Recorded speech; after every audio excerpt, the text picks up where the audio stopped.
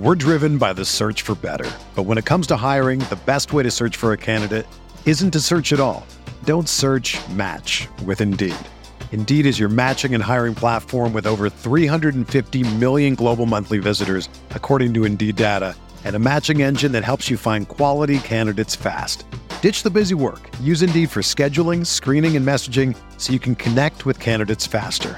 Leveraging over 140 million qualifications and preferences every day, Indeed's matching engine is constantly learning from your preferences, so the more you use Indeed, the better it gets. Join more than 3.5 million businesses worldwide that use Indeed to hire great talent fast. And listeners of this show will get a $75 sponsored job credit to get your jobs more visibility at Indeed.com/Blue Wire. Just go to Indeed.com/Blue Wire right now and support our show by saying that you heard about Indeed on this podcast. That's Indeed.com/Blue Wire. Terms and conditions apply. Need to hire? You need Indeed. You ready? Showtime. On May 3rd, summer starts with The Fall Guy. Let's do it later. Let's drink a spicy margarita. Make some bad decisions. Yes! Audiences are falling in love with the most entertaining film of the year. Fall Guy. Fall Guy. Fall Guy. That's what the poster said. See Ryan Gosling and Emily Blunt in the movie critics say exists to make you happy. Trying to make it out? Nope. Because I don't either. It's not what I'm into right now. What are you into? Talking. Yeah. The Fall Guy. Only in theaters May 3rd. Rated PG-13.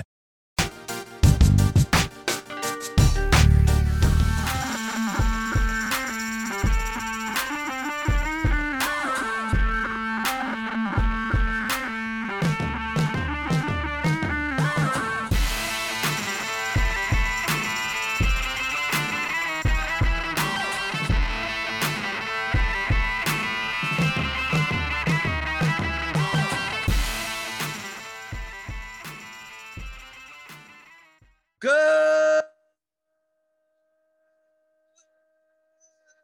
morning, Grinders. Welcome to DFS pregame show here on Roto Grinders. I'm Jordan Cooper, aka Blender at Blender HD. If you want to follow me there on Twitter. And this is the show where we'll take a look at yesterday's slate, small one, 6-game slate. What did some people do? Go through results DB, talk about strategy. We have a 14-game slate coming up tonight. And I'll answer your questions, right? That's what we do here in the morning, right? I see you guys on YouTube, right? Give me those thumbs up. Give me the thumbs. Hit the smash, the thumb, the up, the down, the sideways, the subscribe button. Hit all the buttons on the screen. Hit the notification bell. Hit turn it off, turn it on, ring a ding ding. Wake yourself up in the morning. I need to be woken up in the morning. But I see you guys in the YouTube chat. Doug Montgomery, Andrew Garcia, real life pitcher, Bobby Gunn, Edward Brown, Matt Mears, Shane Newman, Sterling Woods, Card Fan, Joe Mack, Ryan Edwards. We're all here. Yesterday's slate did not work out for me. I only played 9 lineups. I only played like the mid-stake stuff. Of course, I threw it into the large field, but it's not like it would have worked out anyway. I just basically played like the highest like leverage type of lineups that I could, and that didn't work. And the chalk almost didn't work either. Like nothing. It seemed like nothing worked. Nothing. If you stacked every team, you didn't get there, right? You needed like 1s and 2s of different things. Did you find all the home runs? Did you find the right 2 pitchers? Then you did fine yesterday. But yesterday, I pretty much I faded Alek Manoah, I faded Lance Lynn, and I played the teams against the game that the White Sox Toronto game with those 2 pitchers. I had the bats from. So obviously the game was 2-1. That didn't work out. And then I had Colorado, I had Atlanta, I let Wainoa, however you pronounce his last name, against the chalk Yankees, right? So, and I didn't play the Astros. So, like, just take a look at the ownership.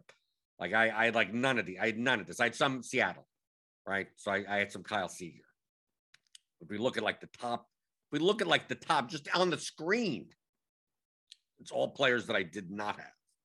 So, some good, some bad.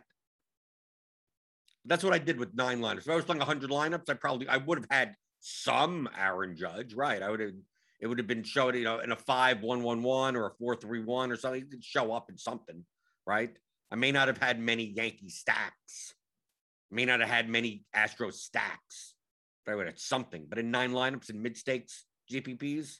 Just like, nope, I'm gonna play the best direction that I think, and then if it gets there, it gets there, and if it doesn't, that's it.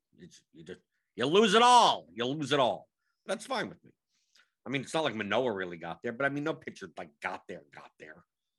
15.5 was actually fine from Alek Manoah. Lance Lynn 19.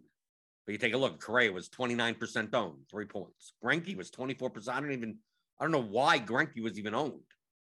I mean, yes, owned somewhat, but like not to that extent where he would be the third highest owned pitcher on the slate. Like we had Manoah, Lynn, and then Greinke, Hendricks. Apparently people played Hendricks. Okay. Well, I mean, I was playing Colorado, so obviously I didn't have any Hendricks. I thought Senzatella and Wainoa would be like more, maybe not Wainoa, 23% I got. I thought Senzatella would get maybe up to 30%. I played some Will Crow, which was good for 4 innings. Then the 5th inning, nope, all his points go away. He goes from like 16 points down to 4 points. You can see here, look at that. I mean, the Astros actually were chalkier than the Yankees yesterday. Correa, Altuve, Alvarez. The Yankees were chalky, but nowhere near as chalky as I thought they would be. I mean, I still probably wouldn't have played them in the small amount of lineups that I did play. But like in larger field stuff, I mean, if you X'd out the Yankees, I mean, I still think they may have been slightly overowned, but not really on a 6-game slate. 17 for Judge, 14 for Gallo. I mean, look, we had Starling Marte was 19% owned. Right, Yan Gomes, 15% with the A's. Pieces of the A's, pieces of the Diamondbacks. You see here where the Braves start to come in, 13, 12, 12. Soler, 11. I thought the Braves would be much more lower owned. So I played them. Semi, and then here we come with the Blue Jays. But they were, I mean, the Blue Jays and the White Sox were not well owned at all. They were actually here's the thing. Take a look at the ownership of the Rally Cap. This is the $8 contest. It's going to be so much more condensed. Let's bring up.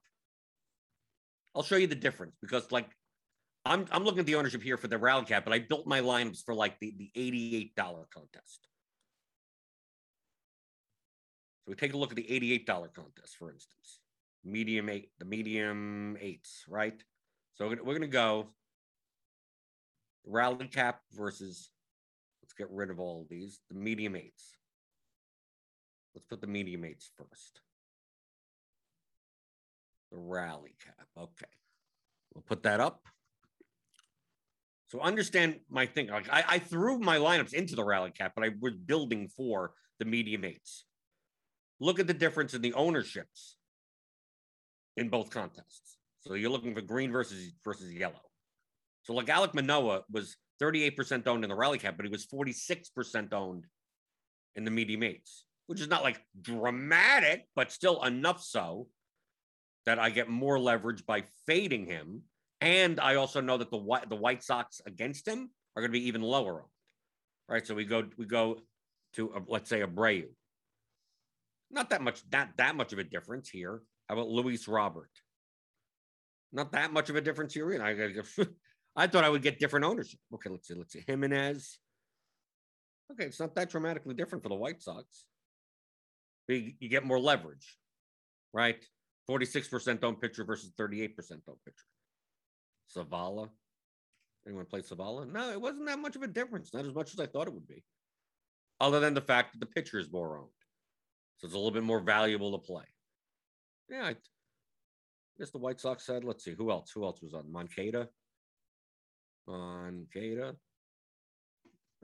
I mean, you get sharper people that if you're not playing Manoah, you're more likely to play White Sox. But then let's take a look at the Blue Jays, like Bichette.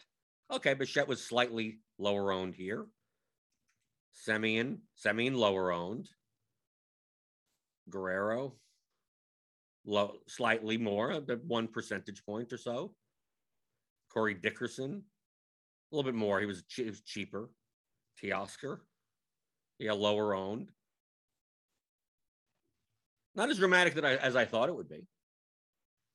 All I knew is that in comparison to other teams on the slate, when everything locked last night, I mean, I was just seeing single digit like everywhere in my lineup. Like Correa is 32% owned, Altuve's 28, Alvarez is 20, Starling Marte's 19, Kettle Marte's 19, Judge is 16, Rizzo's 17, and I'm just looking at all 5 to 10%, 5 to 8% guys in my lineup going, okay, this is fine on a 6-game slate, perfectly fine. And I'm stacking against Manoah or Lynn, who are going to be 30 and 46% up.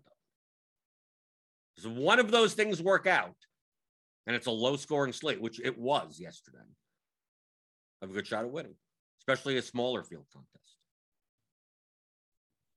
Didn't work out. I'm just explaining what I did and why I did it. But just always understand the concept that the smaller the contest goes, the more the ownership is going to condense. The more relative value that you can get out of your players. The more that a fade is worth it, right? The more that, doubling down. Right, because look at this description. What is the efficient ownership of Alek Manoah? Come up with a number. You think his efficient ownership should be 36% on a slate? Well, 38 is slightly overall, but at 46, he's much more overall.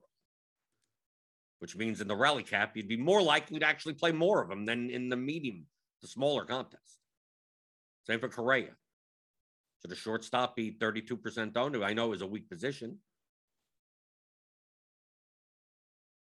That's why in those single entry, 3-max, smaller field type of contests, it's much more beneficial to just like where's the one leverage point I'm just going to take advantage of, and then build the rest of your lineup any way you want.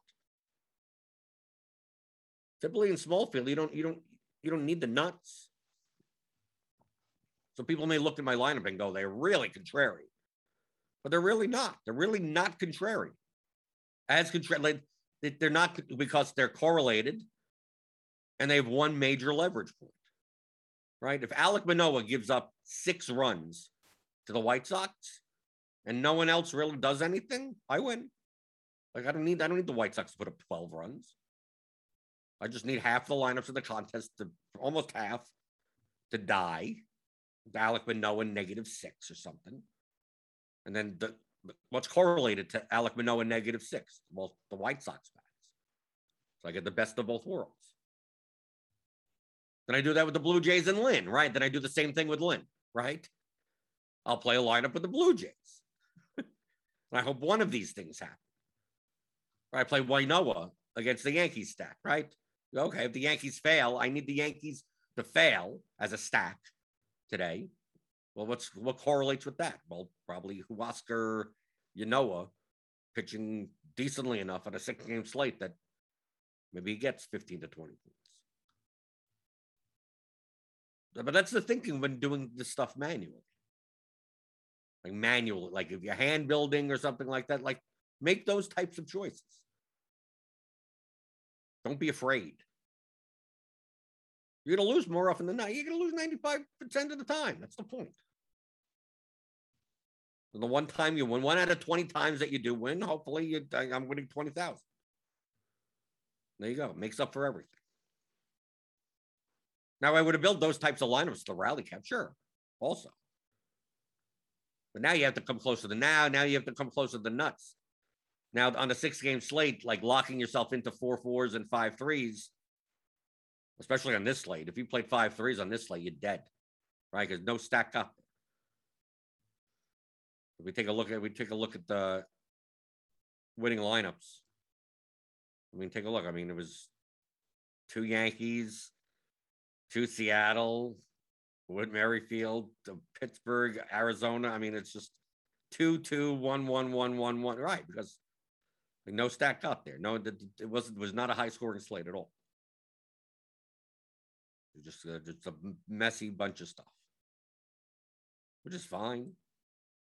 It's more likely to happen on a 6-game slate than a 14-game slate. But it's just like I'm never going to build these lineups. And in smaller field, I don't need the Whit Merrifield one-off. Like, that's fine. I can just build 5-3 4-4. Just can I get two teams right? The $88 contest, like we say, hey, look here, 44,000 entries into the rally cap. We look at the medium eights. Medium eights has what? 1292. So how much? I don't need to get that close to the nuts. My White Sox against Manoah work out, and it's tagged along with Colorado. You know, cheap Colorado bats versus Hendricks, and that's right. And there you go, done. Yeah, 20,000 given to me. And if the chalk comes in, then I'm dead, and that's it. It's like, okay, oh well. There'll be another slate tomorrow. There'll be another slate tomorrow. Where are we going?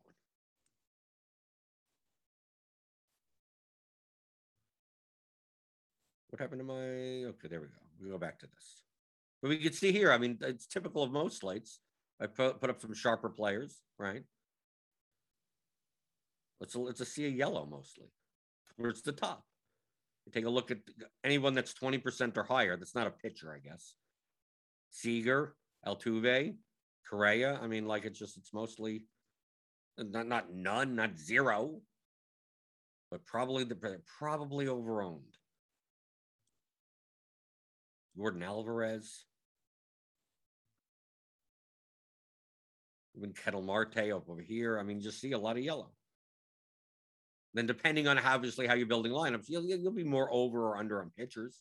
But if you take a look here at Manoah, like really kind of across the board, Nerdy Tenor, a Hobro, Squirrel Patrol. I mean, like, yeah, 33%, 36%, 30%, 19%. So it's like not zero. But probably these are more efficient ownerships than 38. Probably Manoah's efficient ownership was somewhere around 32-ish%, something like that. That's what I would think. Lynn, probably similar, 26%. Greinke, I don't know how you get to 24% Greinke. Hendricks seems about right. Manoah, a little bit higher than I expected. I thought Senzatella. I thought his efficient ownership was 30+%. That's why I had no problem playing him. And a Hubro, I mean, played a ton of them. Squirrel Patrol, 30%. Nerdy Tenor, 23%. Depends on how you're building your lineups.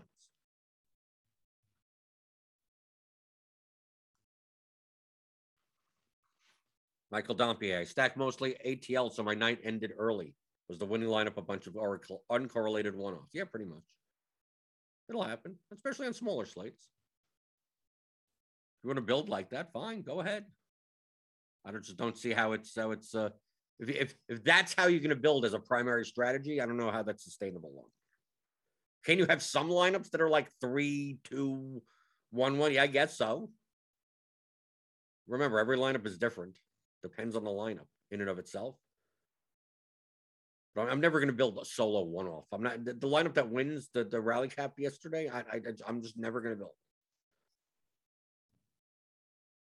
Can I build those types of lineups every slate and be profitable? I don't think so. That's the key. It's not about that yesterday's slate. It's can you build like that and be profitable long term? If you can, God bless you. Then fine. You're better than everyone else. Fine, you can do it. I can't. Doesn't mean I lock myself into 5 threes. No. Doesn't mean I'm playing 2-2-1-1-1-1-1-1-1-1.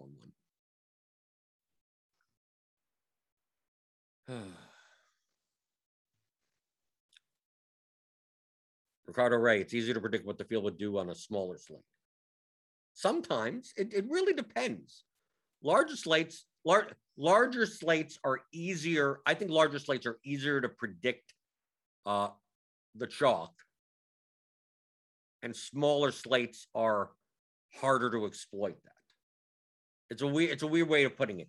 On a 6-game slate, like we see yesterday, for instance, okay? Take for instance, yesterday, more of the field, think psychologically, okay? This is a psychological thing. If you were playing yesterday and you were building lineups, I think the first thought in your mind was the Yankees are going to be chalk and Manoah is going to be chalk. That's the first thing in your mind. And if you're at least a somewhat competent GVP player, you'd be like, how can I get different, right? You think that's just very basic concepts. So you go, well, I'm not going to play the Yankees and I'm going to play something else, right? And it turns out that something else ended up being more Houston than anything else. So like the Yankees came in lower. The Yankees were projected to be the highest owned stack, and they weren't. But I think that's primarily due to people reacting to the fact that they know that the Yankees are most likely going to be the highest owned stack, and they end up not coming in as the highest owned stack. But since it's only a 6-game slate, there's only so much to look at. On a 14, like we have a 14-game slate today, there are going to be a couple of teams, 3 or 4 teams that are going to be chalky, right? Maybe one more than the other, but we may get like 3 or 4 teams that like everyone's going to start gravitating towards to some extent. We won't have a team that is going to be 35% down the line on a 14-game slate, but you'll know, you kind of know that this batch of 3 or 4, but there's 28 teams on the slate. So if ownership starts condensing towards just these 3 or 4 teams, you have so many other teams that are 2% owned, 3% owned, 5% owned. Well, you have 3 or 4 teams that are 10 plus, 15 plus on a 14-game slate. So once you could identify here, oh, here's the 3 or 4, now you have so many more options. Like you don't have to play the meta game of, well, people are going to get off of that team and where are they going? Right? Well, you could, it's just that there's so many more options. Oh, they're not, people are going to play the Angels today. Like we take a look at the stack projections for the bat. Like, okay, I think the Angels, I think the Rangers could be like that cheap vomit stack type of team. You take a look here and you go, are people going to play the Rockies against Justin Steele? They're going to play the Dodgers. Like they can't play everyone. So what people are going to do is go, okay, the Angels are too chalky. Who do I play? Well, who do they choose? Well, there's so many more teams to choose from. On a slate like yesterday, how many choices are there? People went, okay, I went to the Astros. Well, then a lot of people did that, right? I'm not going to play the Yankees. Now I have 11 other choices, and several of them are not good. And that's where the ownership went. But there's only so few options on a 6-game slate. So the top 2 owned teams, like, how do I get different? Well, everyone's going to start getting different in a very similar way. So the ownership gets more efficient that way. On a 14-game slate with 28 teams, it's less likely to. You identify the 3, 4 chalky teams, and you go, how do I get different? Well, how many do you have? 20 teams to get different with? You have to concern yourself about the well, everyone's going to play, instead of playing that, they're going to play this. Like, how many are going to do that? Because some people are going to choose some other team. A person's going to choose some other team. Yeah, you may not get a certain team at 1% owned. You'll get them at 2% owned. Okay, that's not dramatic enough of a difference. Well, look what happened yesterday with the Yankees. I'm assuming a lot of people like Yankees are going to be chalk. I'm going to play the Astros. And then they look, and the Astros ended up being the chalkiest stack. They go, what the hell happened there? And look at the A's. I was amazed. Starling Marte is the most expensive player on the slate. 19% owned. I mean, look, Jake Myers, the bottom of the Astros line, was 14% owned. So looking at the ownership of the actual ownership, and then looking at the lineups that I made, I've no complaints about yesterday, other than the outcome didn't work out. But look, I ended up playing no Astros. I'd ended up playing no Manoah, no Lynn. I didn't play the A's at this ownership. I didn't play the Diamondbacks at this ownership. I ended up playing the Braves and the Blue Jays and the White Sox and the Rockies and the Mariners. And like I look at this ownership and go, had I known this ownership, I wouldn't have changed my lineups. If anything, maybe I would have played a 3-man Yankees or something like that. Maybe I would have. But outside of that, like I'm not. What am I supposed to complain about? I believe I made the right choices. The ownership backed me up, and so be it. I mean, you get the highest ceiling first baseman in the entire slate for 7%. One of the highest ceiling outfielders for 7%. I mean, what am I complaining about? When you get Freddie Freeman at 7%. When you're getting Yohan Makeda for 5%, like, what am I complaining? I can't complain about it. Other than the fact that it didn't happen. But I don't get to control that.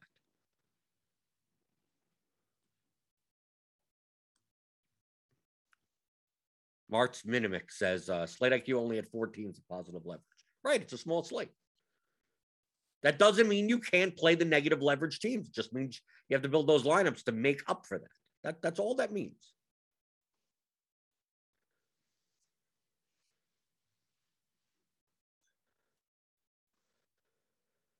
Let's see. Go through the YouTube chat. Not much going on. If you want to ask questions, you could obviously type it into YouTube. Give me those thummy thumbs. What's going on today? The bat and Jesus Luzardo. We meet again. He always projects well. Is it worth playing? I get 5.5 strikeout prop. Okay, can't be that bad. 6,400. It's like I go through, I see, okay, well, what's the bad optimal? What? Let's see, Burns and Flair. Okay, you just pay up. It's gonna love Texas. Like yeah, this is what I expected. Texas, Minnesota, Angels. Yeah, this makes sense. Look how cheap Texas is. They're facing Eli Morgan. We go to hitters. I mean, just look at the point per dollar. I mean, look at this projected order. I mean, the most expensive player on the team is 3,700 IKF, and everyone else is under 3K. I mean, look how cheap this team is. Like, if you want to play Burns Flaherty or something, here you go. Here's the Texas stack against Eli Morgan, Dolis Garcia, 2,900. Right, and then you take a look at Minnesota against Hawk. Look at this. I mean, the prices on these batters. I mean, this is not like they've been doing the past years of playing MLB. We go back 2 years when 2017 through 2019. Me playing MLB, 2016 even. You wouldn't see batters that are under 3K. You see them once in a blue moon. Some minor league call-up would be 2,500. And eventually they'd raise his price up to 3,500 at some point across the way. No, we get just, Jake Cave, 2,000. Okay. No big deal, right? Luis Arias, 2,900. Like, look at these prices. Then you go to like the Angels, the 5.47 implied run total. You just look at cheap enough. I mean, Joe Adell, Brandon Marsh, Justin Upton still 3,400. He's going to be chalky. I mean, look at that. Just that you wouldn't see this.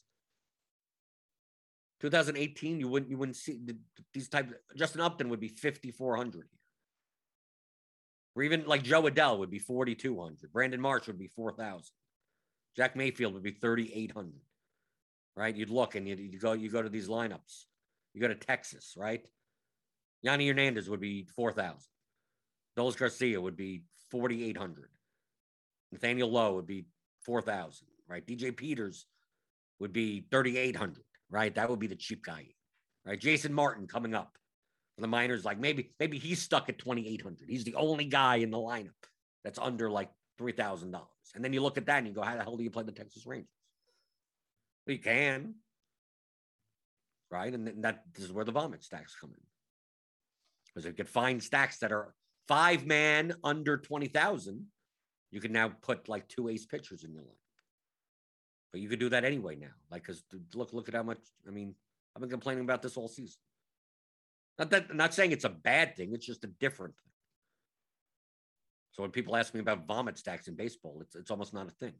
It's actually the other way around. It's too easy to build double stud lineups that actually those lineups go over owned.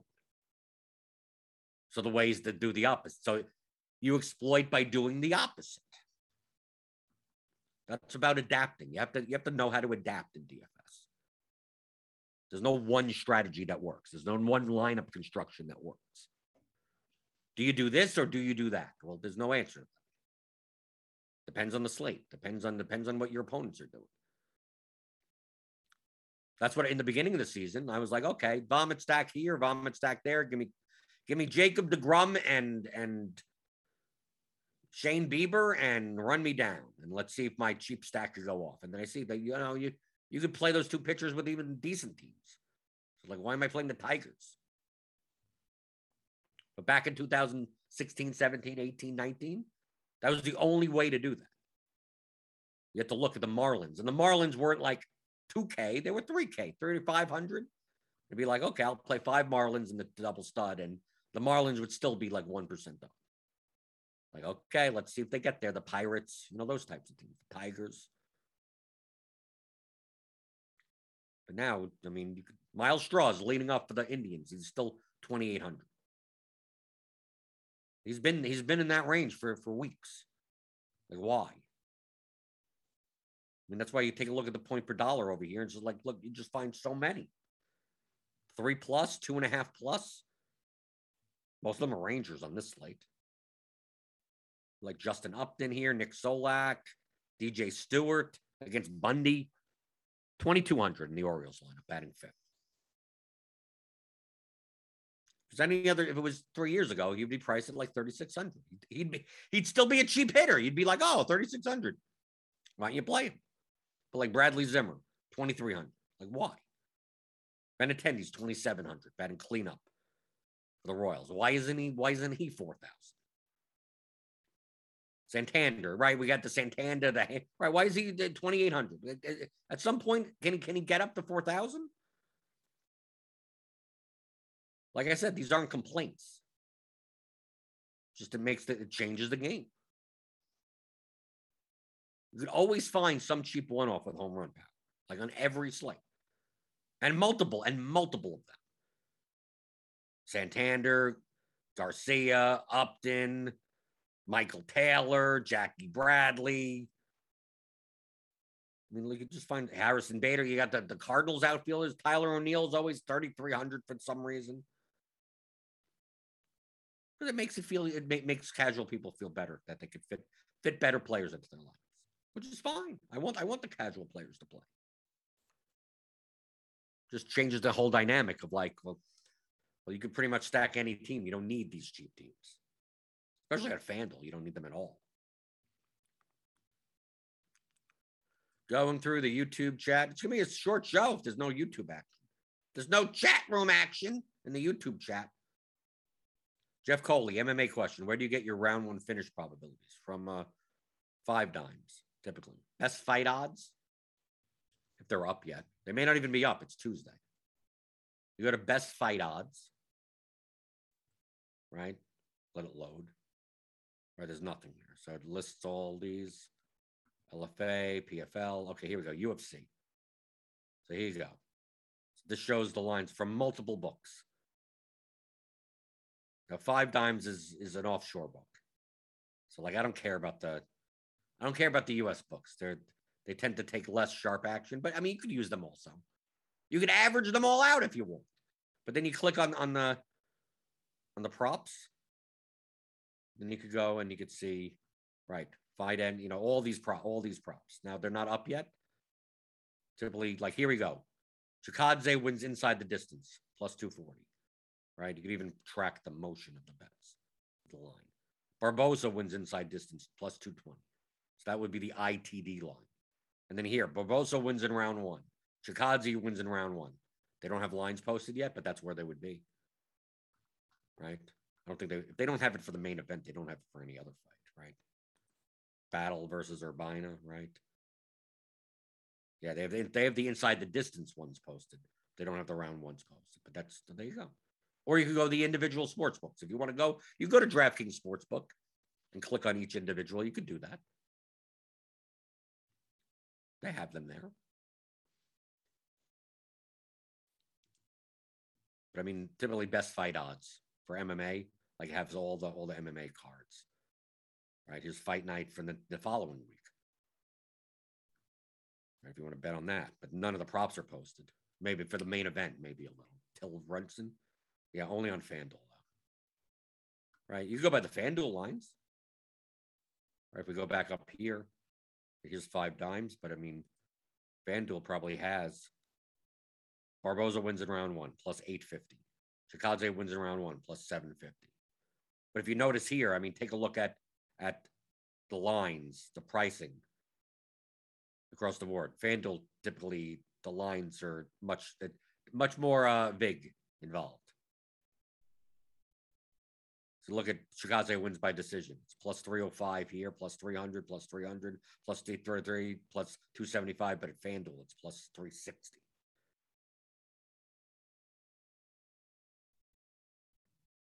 Right, so these lines tend to be a little bit more inflated on books like FanDuel, DraftKings, William Hill, MGM, PointsBet.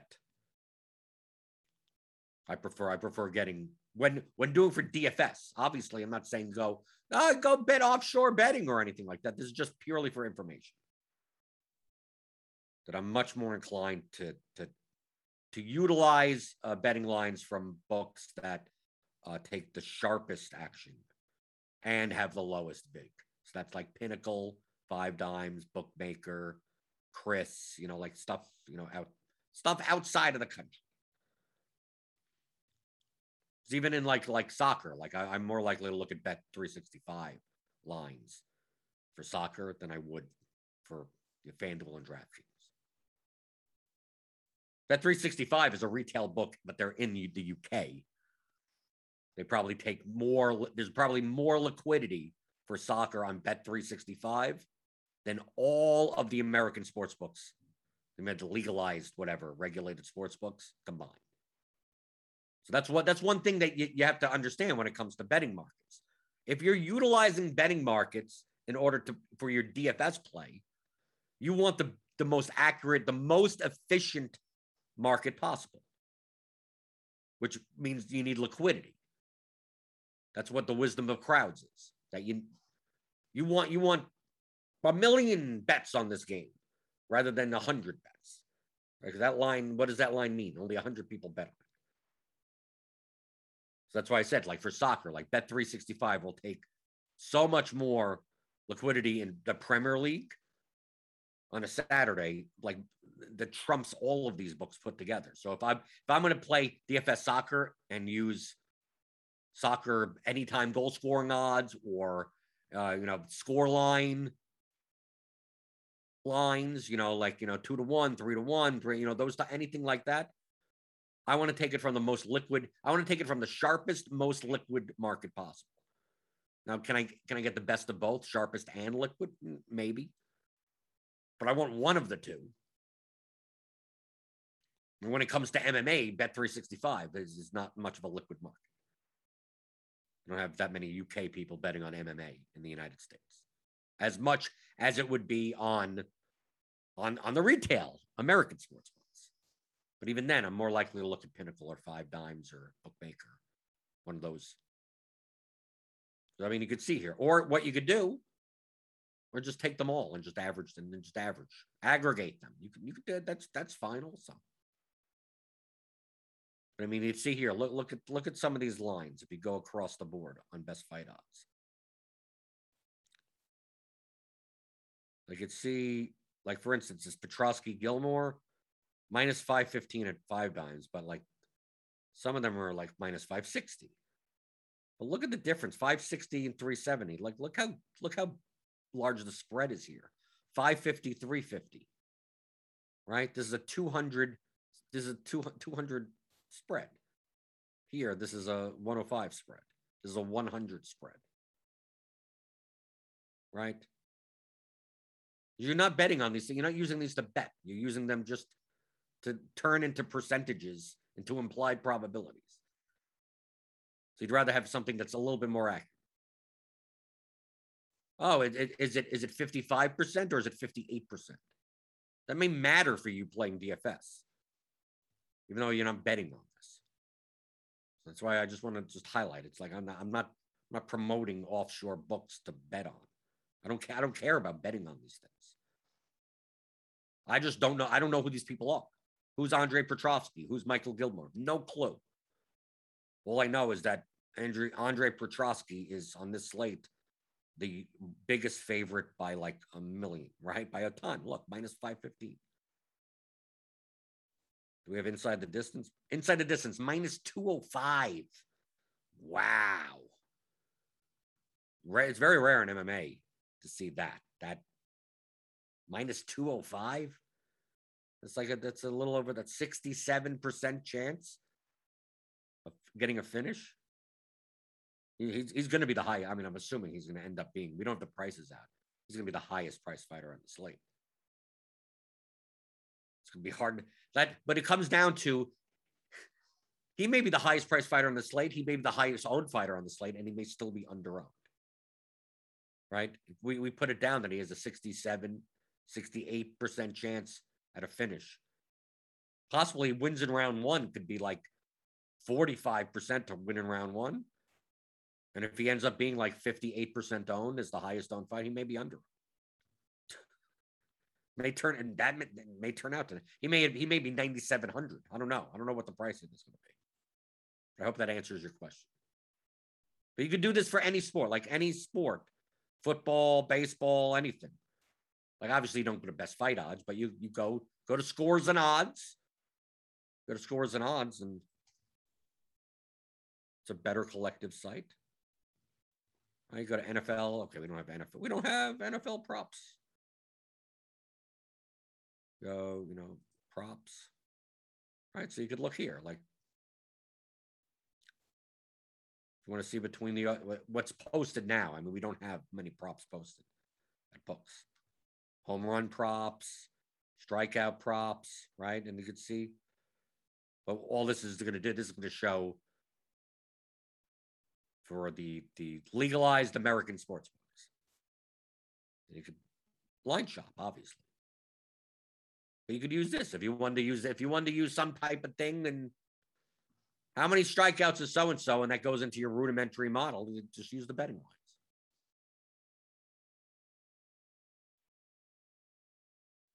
So scores and odds also has this type of stuff. I don't think they have soccer though. No, we don't have soccer. Oh, MMA? We got MMA. Let's see.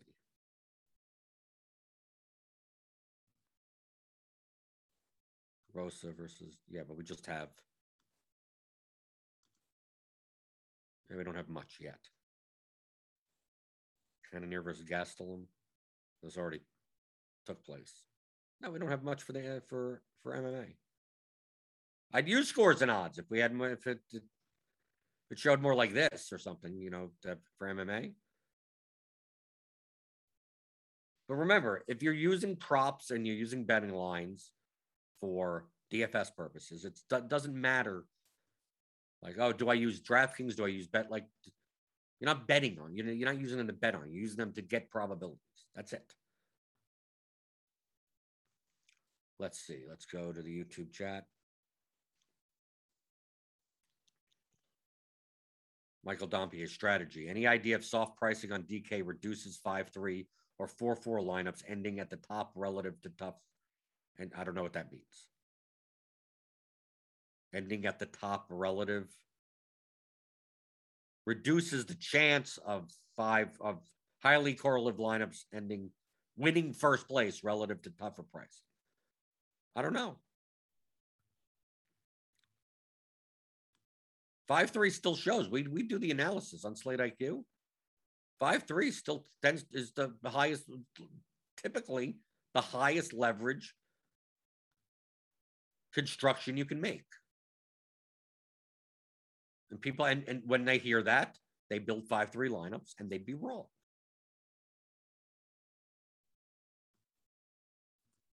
Say, oh, so then I should build all 5-3 lineups. No, that's nothing of what I said.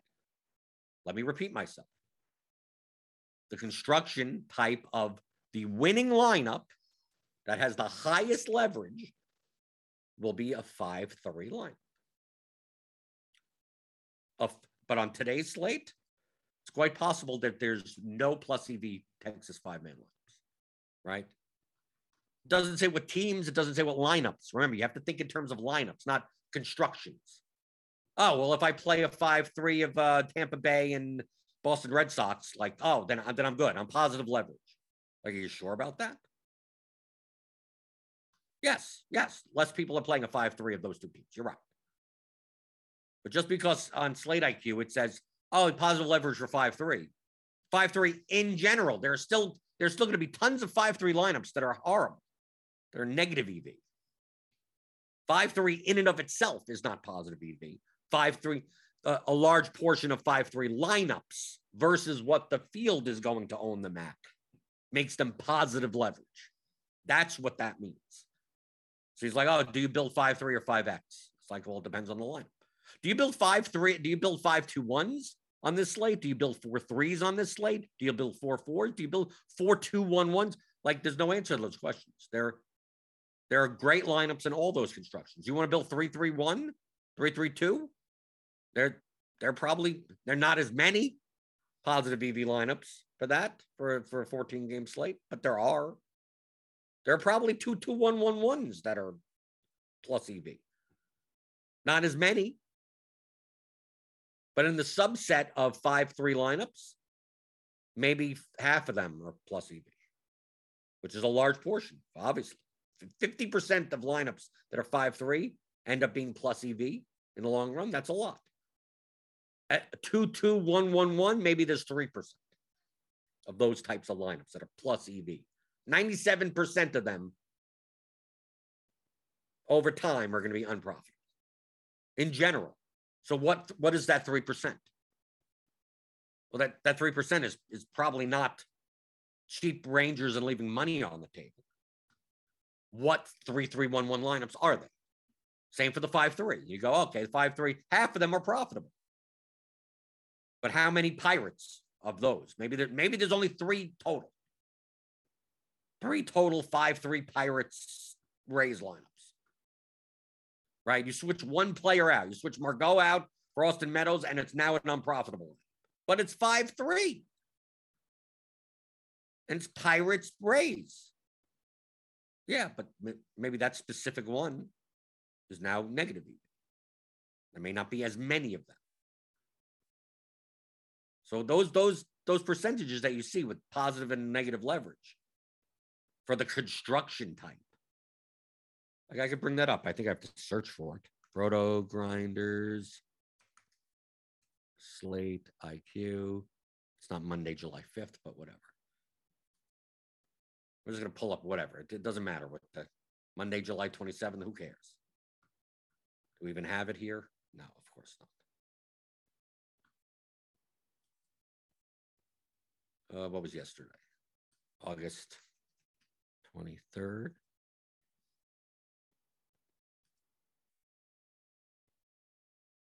Yeah, so that we could get it here. And it's not going to change. It's going to change based on the size of the slate, but not much. So you see here, the stack type leverage.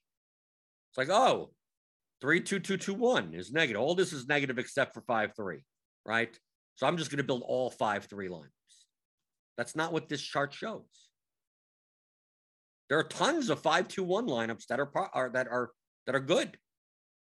This shows the average of all of them, right? The winners, 10.98%. Field, 12.45%. But what are those exact lineups? Doesn't mean you don't play 5-2-1. It doesn't mean you don't do any of these. And you only play 5-3, because there's probably going to be tons of 5-3 lineups that are worse, right? You see here, 4-2-1-1. You go minus 29% leverage. Oh, that's horrible. Compared to the field, playing a 4-2-1-1 lineup on a 6-game slate, you should avoid like the plague. Like, no, I could show you probably hundreds, if not over 1,000, 4-2-1-1 lineups that are better than half of the 5-3 lineups. So it depends on the lineup that you're playing. So don't look at this as like, oh, nope, I got to avoid all of these like the plague and just build 5-3, because this is a construction that doesn't take into account who's in the lineup. I'm going to take the 8 worst hitters, the 5 worst hitters of one team, and the 3 worst hitters of another team, and 2 4K pitchers that are horrible. but it's a 5-3 lineup. What? That's going to be that's going to be such an unprofitable lineup. And then you're going to go, okay, well, how about if I just make sure to spend all my salary? And I'm going to play the 5 overpriced, the completely overpriced team, overowned, overpriced, with a 3 overpriced, everything's overpriced completely. We get a slate where Shohei Ohtani is 8,000, or maybe he's not overpriced. Justin Upton is 7,400. Like, let's price the Angels up like their pitchers as batters, and then you try to fill out the rest of your line. But I made a 5-3 construction. Isn't that plus? No, it isn't. That lineup that you made is probably the worst 5-3 lineup. And there's probably thousands of 4-3-1s and 4-2-1-1s that would be better than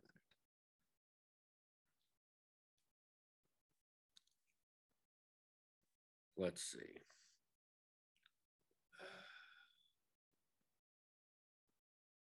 Alex Hooper gives a nice tip. Learn from me. If you're going to aggregate odds, convert them to probabilities before averaging. You don't want the average odds of +8. Yes, that would be correct. You'd be averaging the percentages.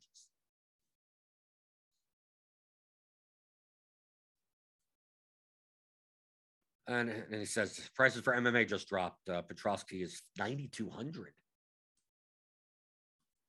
How is he only 9,200?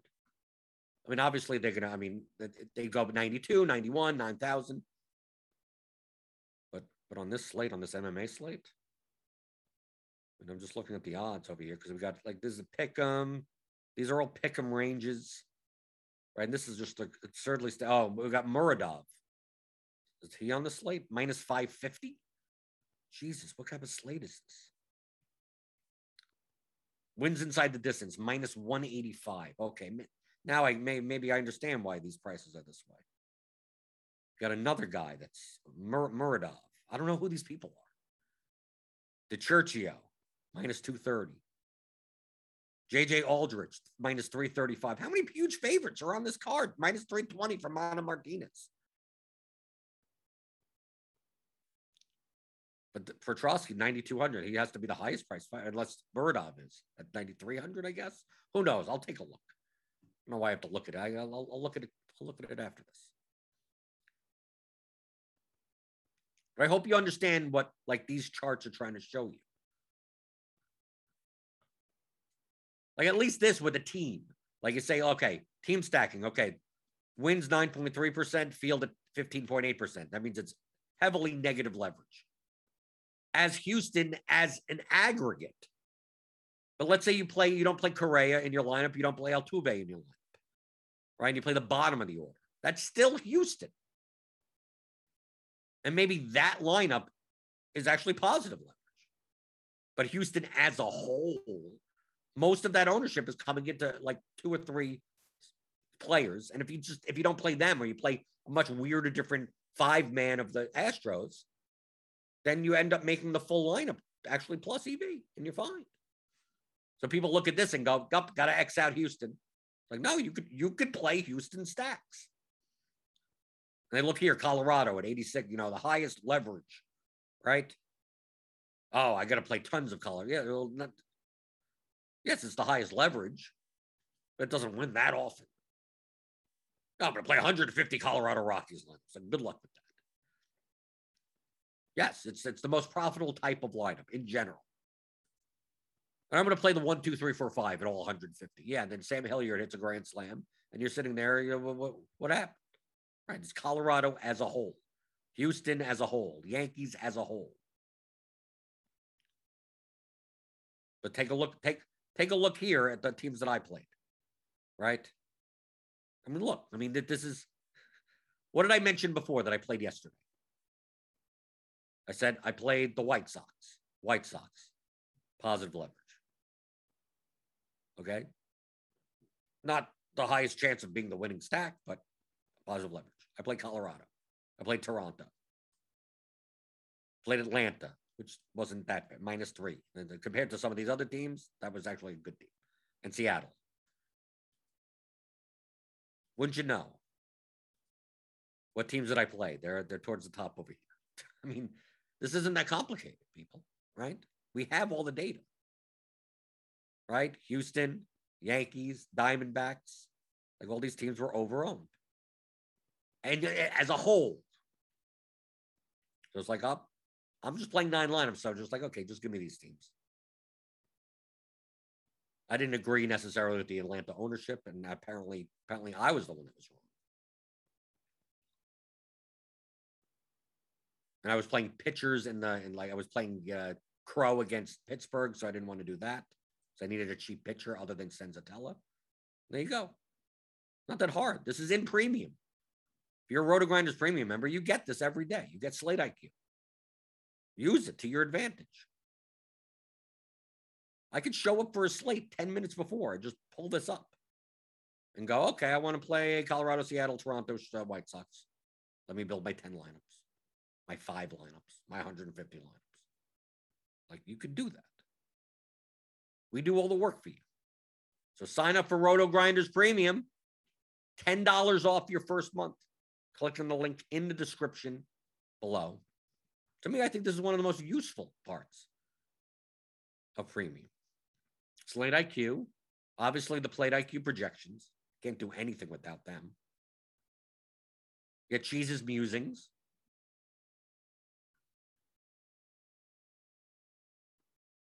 You get like the stack percentages page, but I mean, you don't even need that. I mean, to me, you have the Plate IQ projections and Slate IQ and then build lineups. There you go. You're good. You don't even have to, most of the stuff on Plate IQ doesn't change. Oh, this is, well, today's slate, it's this, and it's a stud versus a high mid. Like, these things don't change that often. Or the chalk hit rates for the hitters. Like, they're going to have 4 or 5 at bats. It's almost impossible to project. Well, this one's positive leverage, and that one's, it's so marginal that I don't even know if you'd worry about it. But the stack, the teams, this team stacking section, it's going to take the Plate IQ projections and the ownership projections that we have and make this chart. So it's going to do that work for you. So when ownership gets updated, Slate IQ gets updated. When the projections finally, when we get all the lineups in, finally, 6:15 Eastern, maybe the winning percentages change. So like you reload Slate IQ half an hour, 45 minutes before lock. That'll typically is the final update. And there you go, build lineups.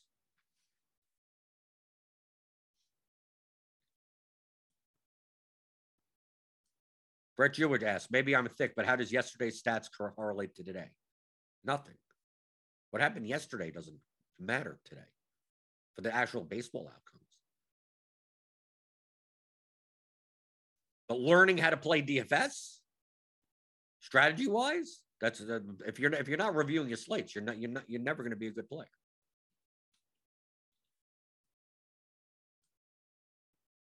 What did you do right or wrong yesterday? Based on the outcomes, based on the strategy.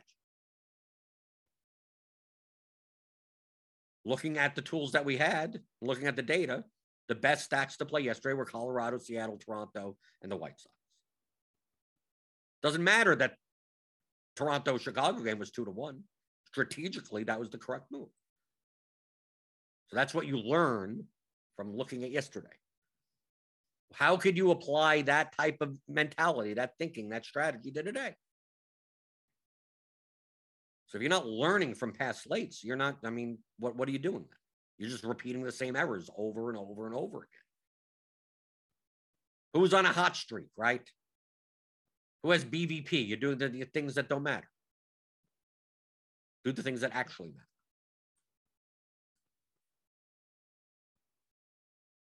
So feel free to hit the thumbs up button on your way out the door.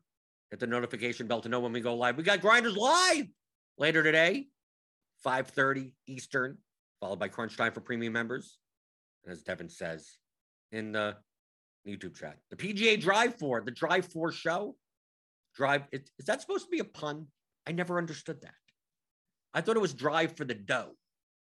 And it's like the PGA Drive 4 show, DFS for dough. Is it the Drive for show? I never got that. I probably should ask Nona. Because it's a preposition. the drive for show, DFS for dough. So you drive for show because you're showing off? Is this a golf term that I don't know anything about? I thought it was the PGA drive for dough show. Like, that makes sense. Drive for dough show. Okay. But apparently it's the drive for show, DFS for dough. With a comma. Anytime the show name needs to have punctuation, you probably didn't come up with a good show title.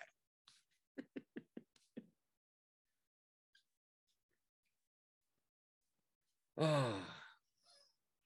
Daniel asked, do you think of any Slate IQ as applicable for FanDuel? Well, it's not based on FanDuel data, and it's not based on FanDuel projections and FanDuel pricing, so no. But that mentality, what teams have the highest chance of being the winning stack versus how they're going to be owned? You don't even need these numbers. I could cover up the numbers. You look at your projections, you look at everything, you go, okay, this team's going to be this owned, this team's going to be that owned. Is that over-owned? Is that under-owned? You go, oh, I think this team's going to be over-owned. Okay, so that means they're negative leverage. So there you go. That concept. Don't worry about the numbers. Who cares about the numbers? Don't worry. Don't look at the numbers. Understand the concepts. Yesterday, when I built my lineups, let me tell you, I did not look at Slate IQ. Like this screen that we're looking at right now, I did not look at yesterday. I built my 9 lineups without looking at Slate IQ. Yet for some odd reason, I had 4 stacks that were the highest leverage stacks. You know why? Because you kind of figure that out in your head. You'll be right more often than not. Well, Manoah is going to be chalky. Lynn is going to be chalky. Toronto and the White Sox are not going to be as high owned as they should be for the ceilings that they have. So I'm going to play them. I need a cheaper team to go along with it. Well, people are going to play Arizona and Pittsburgh and the Royals. Who are they not going to play? Seattle and Colorado. Done. Make the lineups. Like it's not that complicated to think that way. This would be a good double check, right? I probably would have started building my lineups. Like, oh, let me go check Slate IQ. And I would have said, and I would have gone, okay, I'm right. Right. So as long as you understand the concept, you could get to this point anyway. The differences between these little things, no, probably not. You're like, oh, Atlanta's minus 3.1. Well, in the comparison to the rest of the slate, still better than Houston and the Yankees and the Royals. Okay. If Atlanta ended up being higher, whatever, they were. You're not going to find the differences of these little things, or even the 14, like 20 to 20 type of percentages. It's the margin of error. But I mean, if you didn't know that the Blue Jays White Sox game is the highest leverage game for bats on the slate, then you don't understand the concept because they had the 2 highest owned pitchers on the slate. So obviously they're going to be the lowest owned bats on the slate in comparison, which makes them positive leverage because their chances of being the winning stack are likely to be higher than they're going to be owned. Oh, Doug Montgomery clarified it for me. In golf, there is a saying, drive for show and putt for dough. Okay. See, now it makes sense. It makes sense because I don't know golf as much. But I mean, if you're an English major and you look at the show title and you go, I don't know, the drive for show, DFS for why is the show in the middle of everything? So now it makes sense. So if you're a golf person, you get it. Like probably you're looking at that going, of course it makes sense. And I'm going, why do we have commas and semicolons and show titles? Right? Why? Pre-game show. Is there a hyphen in pre-game? Should be. Do we do it? I don't think so. I don't know. I don't even think I do it on the tweet. No, because you can't put hyphens and hashtags. You can, but it screws everything up. So hit the thumbs up button on your way out the door. Like I said before, Grinders Live coming up later today. They'll be going over the 14-game slate tonight in detail. And I'll be back tomorrow to review it and answer your DFS strategy questions as always, like I do Mondays through Fridays, 11 o'clock Eastern on the DFS pregame show on rotogrinders.com.